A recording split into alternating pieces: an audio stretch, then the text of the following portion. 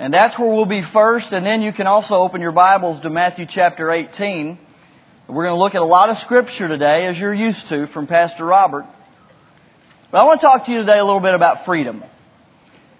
In the body of Christ, there's a lot of misunderstanding, in my estimation, a lot of twisted thinking when it comes to the area of bondage and freedom.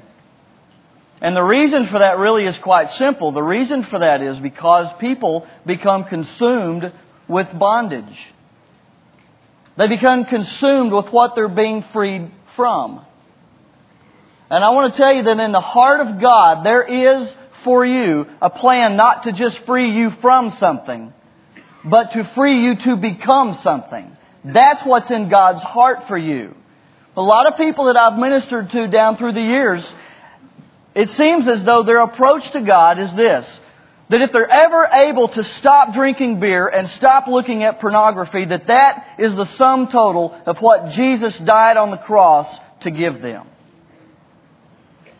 It's as though their thinking is they may have never become anything at all like Jesus.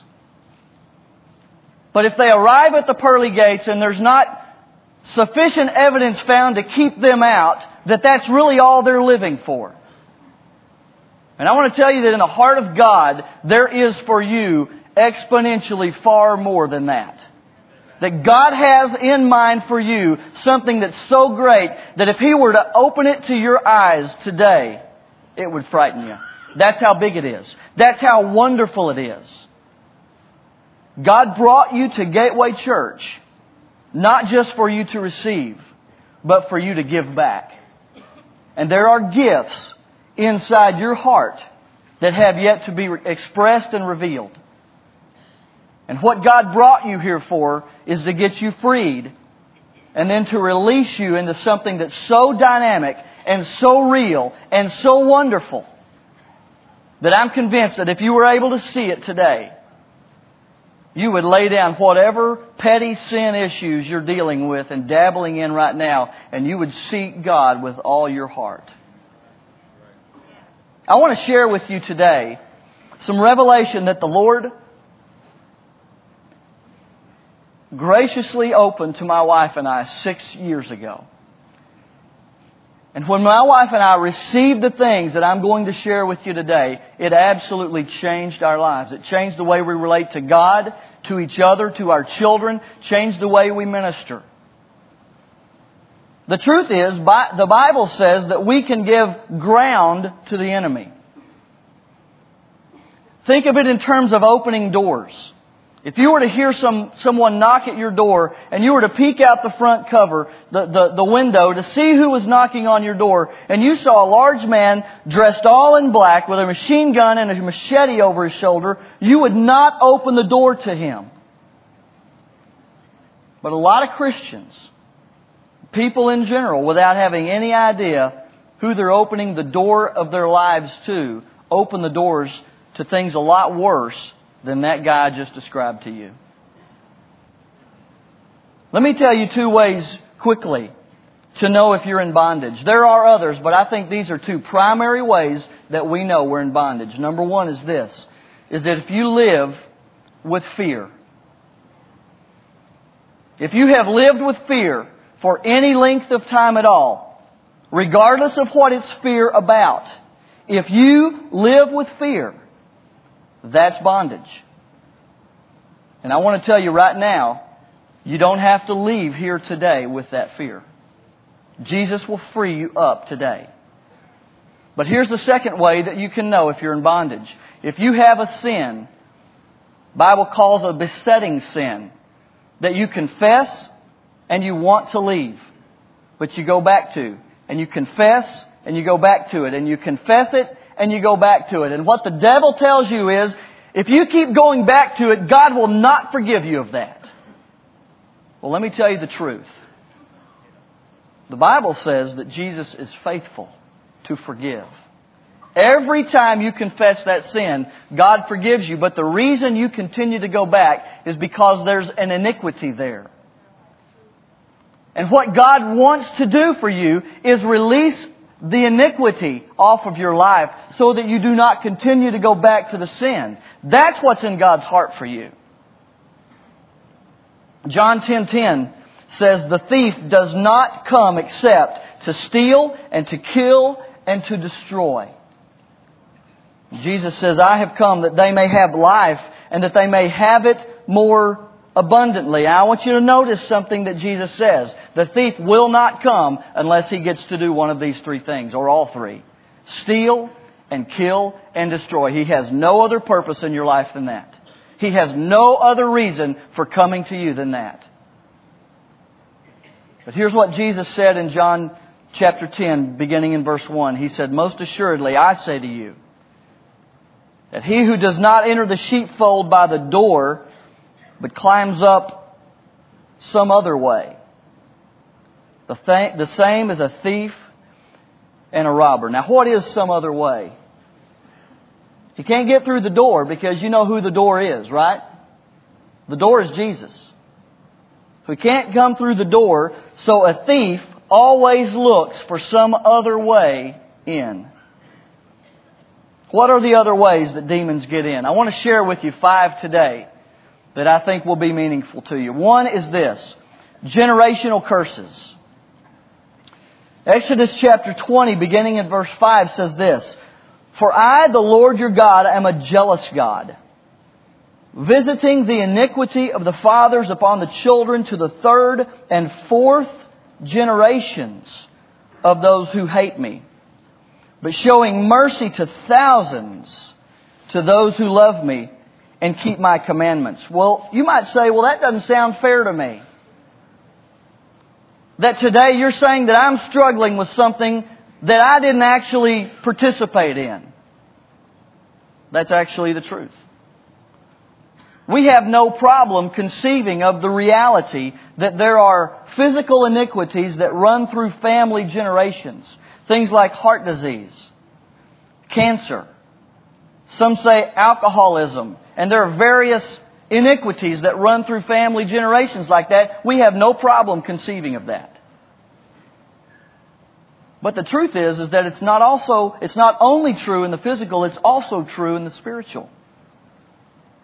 Things like addictions, sexual problems, poverty, racism, occultism, Masonic curses, chronic illness and barrenness and divorce and suicide and untimely death. All of us have had ancestors who did not serve the Lord. All of us. That's what all of us in this room have in common. We have all had ancestors who refused to bow their knee to God. And the truth is that their iniquities have been visited upon you and me. And the Bible calls them curses. Now here's what a curse is. A curse simply is a predisposition toward a sin. It's not the sin. Now if you read from the New International Version, it's a good translation. But it wrongly translates this word. The NIV translation says that it's the sin of the fathers that's visited upon the children. It's not the sin. It's the iniquity, and the two are very different. The iniquity is the inward bent or the tendency toward a certain sin. Lust is the iniquity and adultery is the sin. Hate would be the iniquity. Murder would be the sin. The iniquity is the inward movement. The sin is the outward movement. Now look what God says in Isaiah 65 verse 7. God says, "Your iniquities and the iniquities of your fathers together, says the Lord." God Himself says, let me tell you why all these bad things are happening to you. Because of your iniquities and the iniquities of your fathers together. God did not say it's only because of your sin you're suffering. He said it's because of your iniquities and the iniquities of your fathers together. But Leviticus 26:40 says, "But if they confess their iniquity and the iniquity of their fathers," and verse 42 goes on to say, "Then I will remember my covenant with Jacob and my covenant with Isaac and my covenant with Abraham I will remember." Look again at Nehemiah chapter 9, verse 2. Then those of Israelite lineage separated themselves from all foreigners, and they stood and confessed their sins and the iniquity of their fathers. Nehemiah actually says that they stood for a fourth of the day. 6 hours they stood and confessed their sins and the iniquities of their fathers. Jeremiah 14, verse 20 says, We acknowledge, O Lord, our wickedness and the iniquity of our fathers, for we have sinned against you. The truth is, you have no idea the filth that your ancestors got themselves into. But the iniquities will continue. Not from them, but to your kids and to your grandkids and to your great-grandkids until somebody in your family says, here's where it stops. This is where it stops. And I'm asking today that be you. Why don't you make that choice for your family, for generations to come? Let me tell you what me and my wife have done. We have said, Lord, we confess our wickedness and the iniquity of our fathers. To 4 generations past, we own that. And we stand as representatives of the Burkeen family today. And Father, we appropriate by faith the blood of Jesus over our family and all our iniquities. And we ask, oh God, that you today would end the continuing iniquities in our family. In Jesus' name. And let me tell you what's happened. We have seen our children freed up from things that we ourselves suffered from. It's a work that only God can do. And God wants to do it in your life today. Generational curses. Here's the second thing. Unforgiveness and bitter root judgments. Ephesians 4:26 and 27 says, In your anger do not sin. And do not let the sun go down while you're still angry. And do not give the devil a foothold. You know you can give the devil a foothold? And there's something very significant about anger that's not settled before the sun sets. You know why you'd choose not to settle your anger before the sun sets? Because you want justice. Because you want them to repent of what they did to you, and you're willing to harbor something unhealthy until they do it. Well, let me tell you something from experience.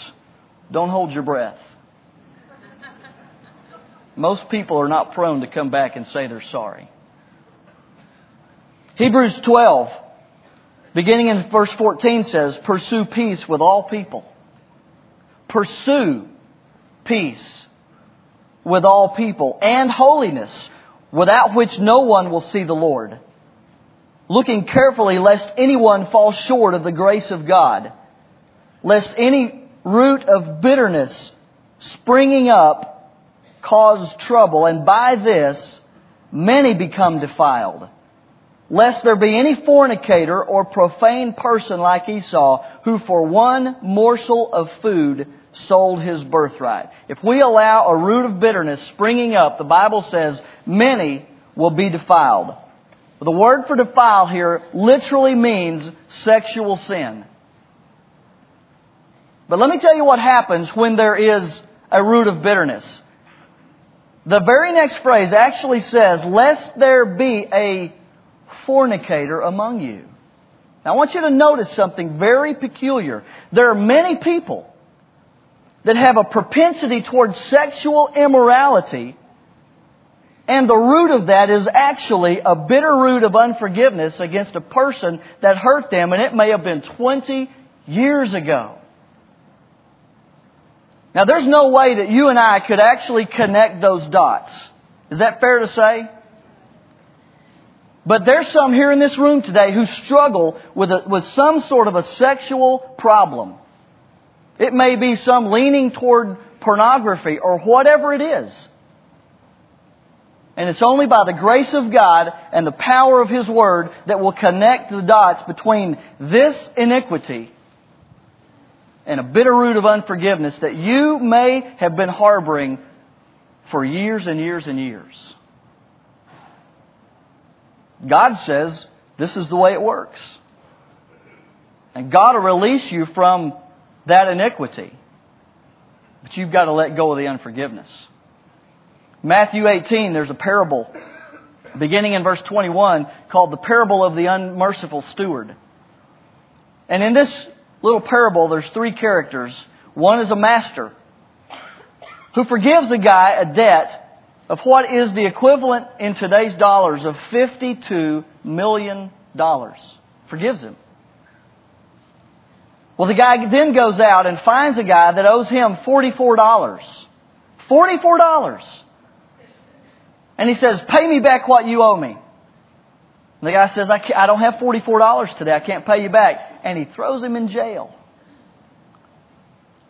Well, that's all fine and good, but guess who catches wind of that little transaction? The master. And I want you to notice what Jesus says in verse 32. Then his master, after he had called him, you don't want to be called back in by God. Amen? His master said to him, you wicked servant, I forgave you all that debt because you begged me. Should you not also have had compassion on your fellow servant, just as I had pity on you? And his master was angry and delivered him to the torturers until he should pay all that was due him. And so my heavenly Father also will do to you if each of you from his heart does not forgive his brother his trespasses. Now I want you to notice something here. Who is it that turns you over to the torturers? It's not the devil. It's God. You know who the torturers are? Demon spirits. Now let me ask you a question. Why would God turn a person He loves over to demon spirits? I think that's a good question. Let me help you understand this. You need to understand that God will only act toward you in loving ways. God will never violate you or dishonor you or act toward you in any way that is in any way other than with complete unconditional love. That's the only way God will ever move into your life, in complete love and mercy. But God, you see, imagines for you the greatest possible thing for you is that you're close to Him. There is nothing better for you that even God can imagine on this earth than that you're close to Him. But there's nothing more opposite of God than unforgiveness. Now listen. It's actually the most loving thing that God can do for you is to turn you over to torturers. And the reason is this, because whatever it is the torturers will do to you is not as bad as what unforgiveness will do to you. You see, Proverbs 14:12 says, there is a way that seems right to a man, but in the end leads to death. And when you choose by an act of your will to harbor unforgiveness, you ramp up onto a road that will lead to death. And what God says is, I've got to get him off of that road. The end of that road is drugs, suicide, and misery for you. And so God will do whatever it takes to get you off of that road. Let me tell you what unforgiveness is. Unforgiveness is like drinking poison, hoping it kills somebody else.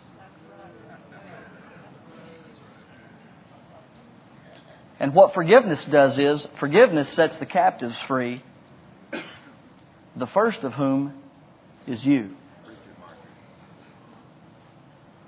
I've counseled people who said, but the person that wronged me is dead now. So what do I do with that? You know what you do with that? you forgive them anyway. They don't have to be alive to be forgiven, because the real issue is not with them, it's with you. Forgiveness is about you and God. And in God's thinking has very little to do with the person that hurt you. Let me also tell you this. To forgive somebody does not say that what they did to you was okay. You're not saying it's okay. All you're saying is, I am not going to be infected by that disease. And you have that choice. Unforgiveness will do things to you that you don't want done. It's one of the ways demon spirits gain access to our lives. Here's the third one. Hurts and trauma. Hurts and trauma. Robert talked a couple of weeks ago about how Satan tries to take advantage of people during moments of trauma. About 8 years ago, when they were doing road construction on Airport Freeway just east of 820 there, just over from Northeast Mall, I was driving there westbound, and there was a motorcycle up in front of me that was going way over the speed limit.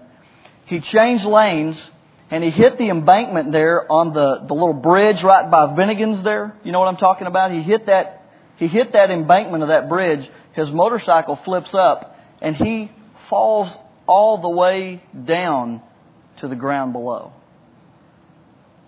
Well, I pulled over and stopped and ran down the embankment and ran back there, and what I found was not a pretty sight. By God's grace, the guy lived. But let me tell you what happened for 2 years until I got this revelation right here.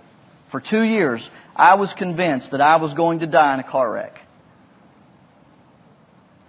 Because what happens is that when we bear witness to a traumatic event, there's a split second of a moment when the wheels have been set in motion. There's no way to stop it or reverse it. It's like when I saw that motorcycle hit that embankment. It's too late for anything else to happen.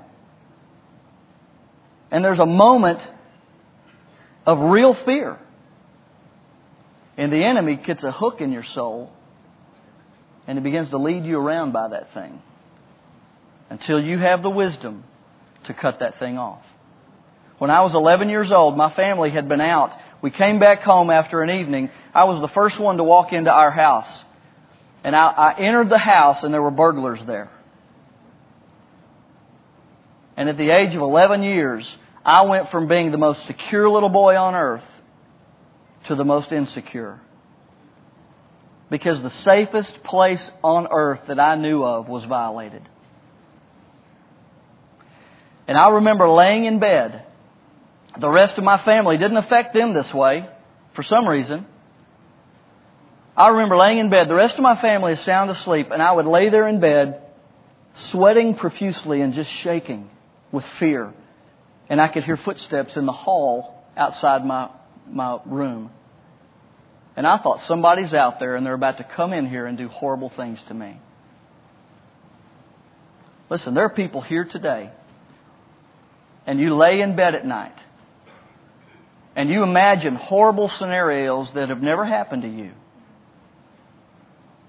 But you just imagine that somebody is going to break in and do something horrible to you. And you're gripped with fear. I want to tell you right now, you do not have to live that way any longer. You don't have to live that way any longer. Matthew 12, verse 20 says, "A bruised reed he will not break, and a smoking flax he will not quench till he sends forth justice to victory." It's a prophetic scripture about Jesus. And what it says is that Jesus will be gentle with bruised people. Let me tell you why a lot of people remain in bondage. A lot of people remain in bondage to fear because they're afraid that if they tell somebody that they lay awake at night and imagine these things happening to them, that people will either think they're silly or weird. And so they just hold on to it. Let me tell you another scenario. Some people have been hurt years and years and years ago by somebody.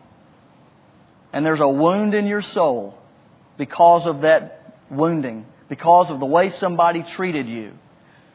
And you're afraid that if you tell somebody what happened to you, that they will reject you.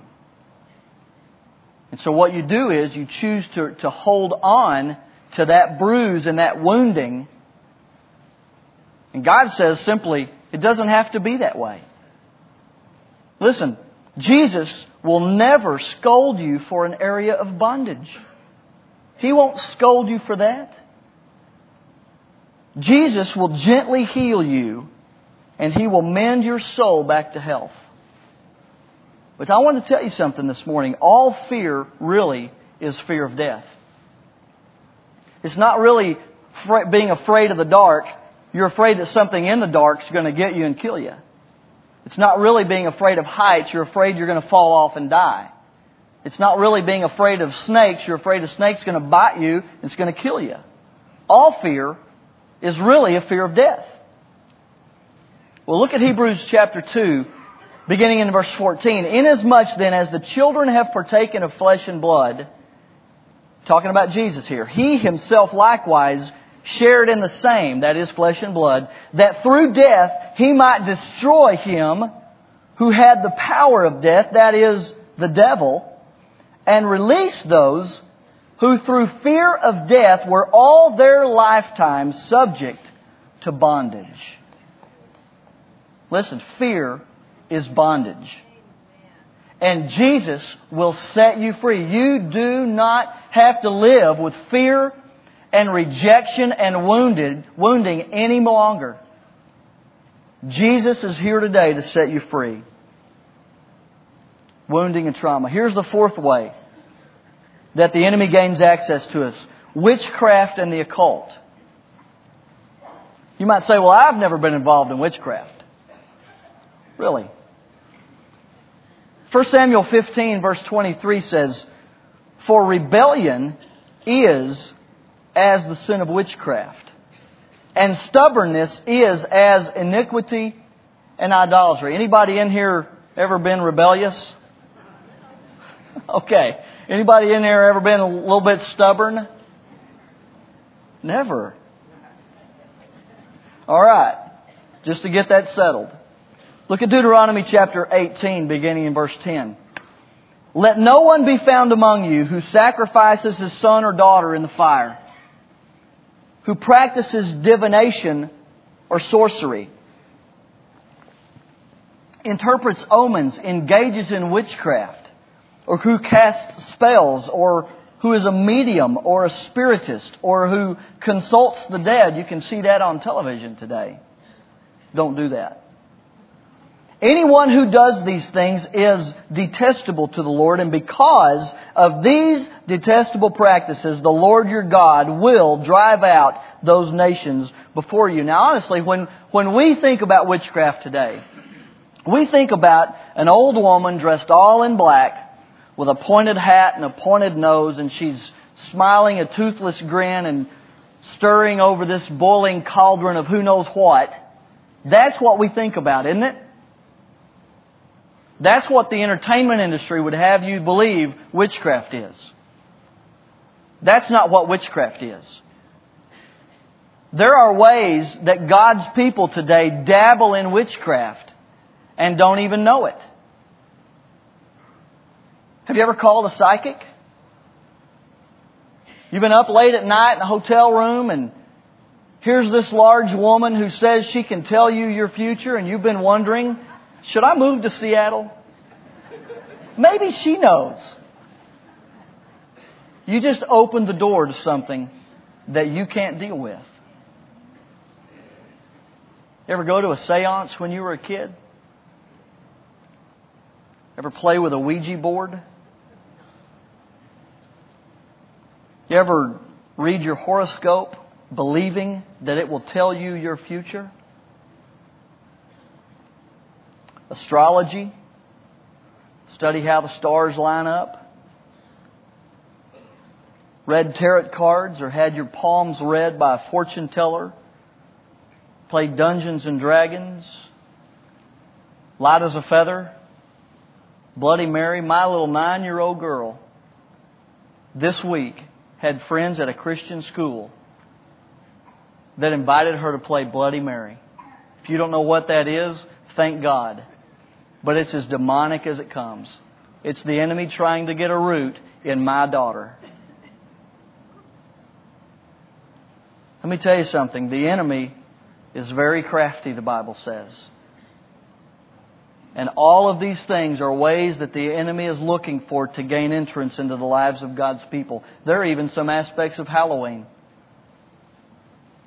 Why would anyone dress their little girl up like a witch? You say, well, we're just playing. Why would you make light of the very darkness that Jesus came to destroy?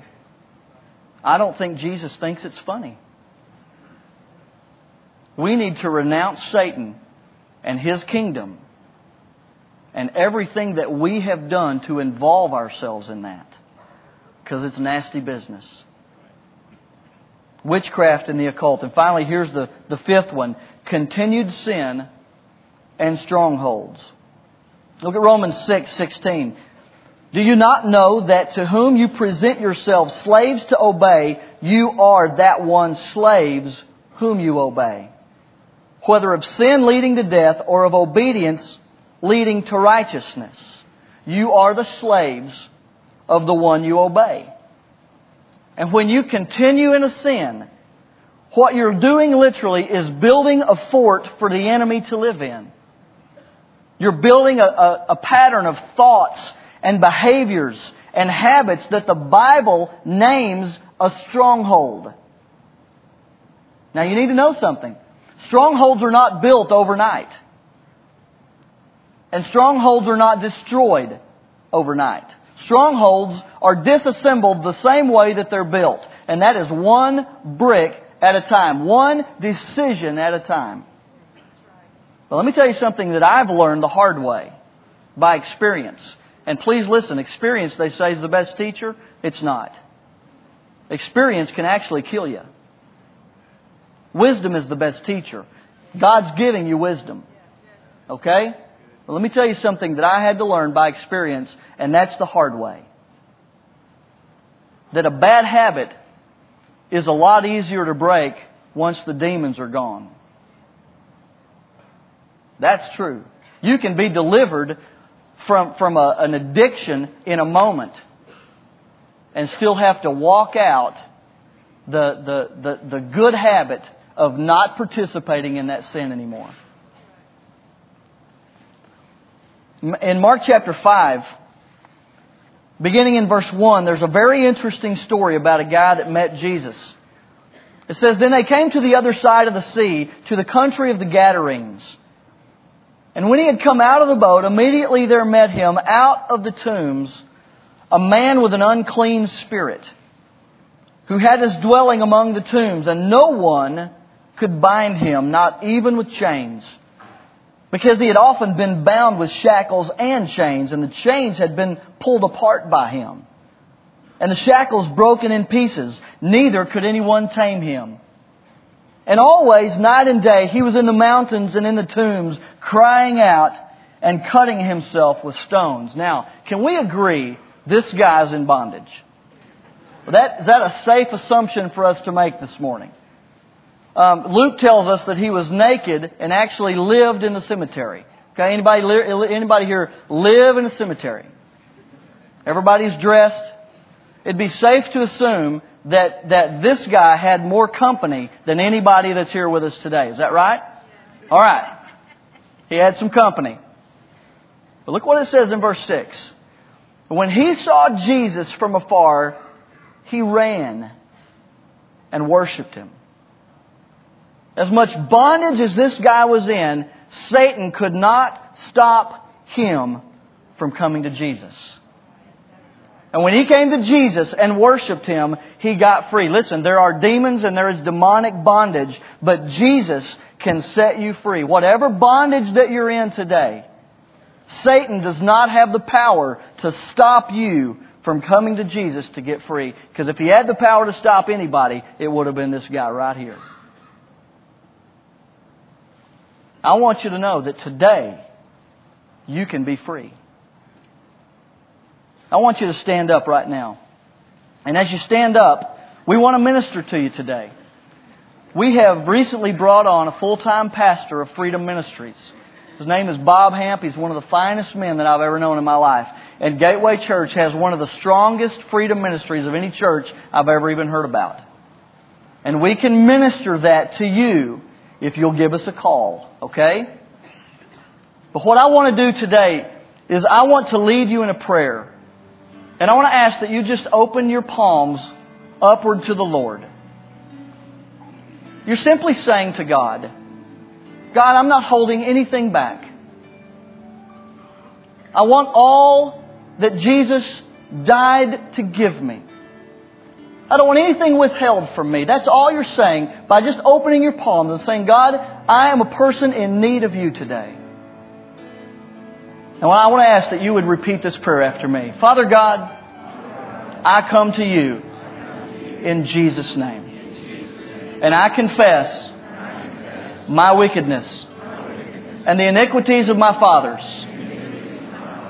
And I apply the blood of Jesus by faith and ask that you cut off the continuing iniquity in my family. I confess that I've harbored unforgiveness.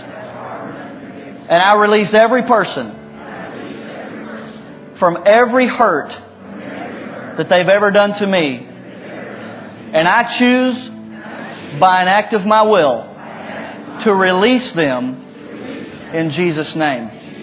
I renounce Satan and his kingdom and all my involvement in that. And ask your forgiveness. And I thank you today for the freedom that only you can give. In Jesus' name, amen and amen.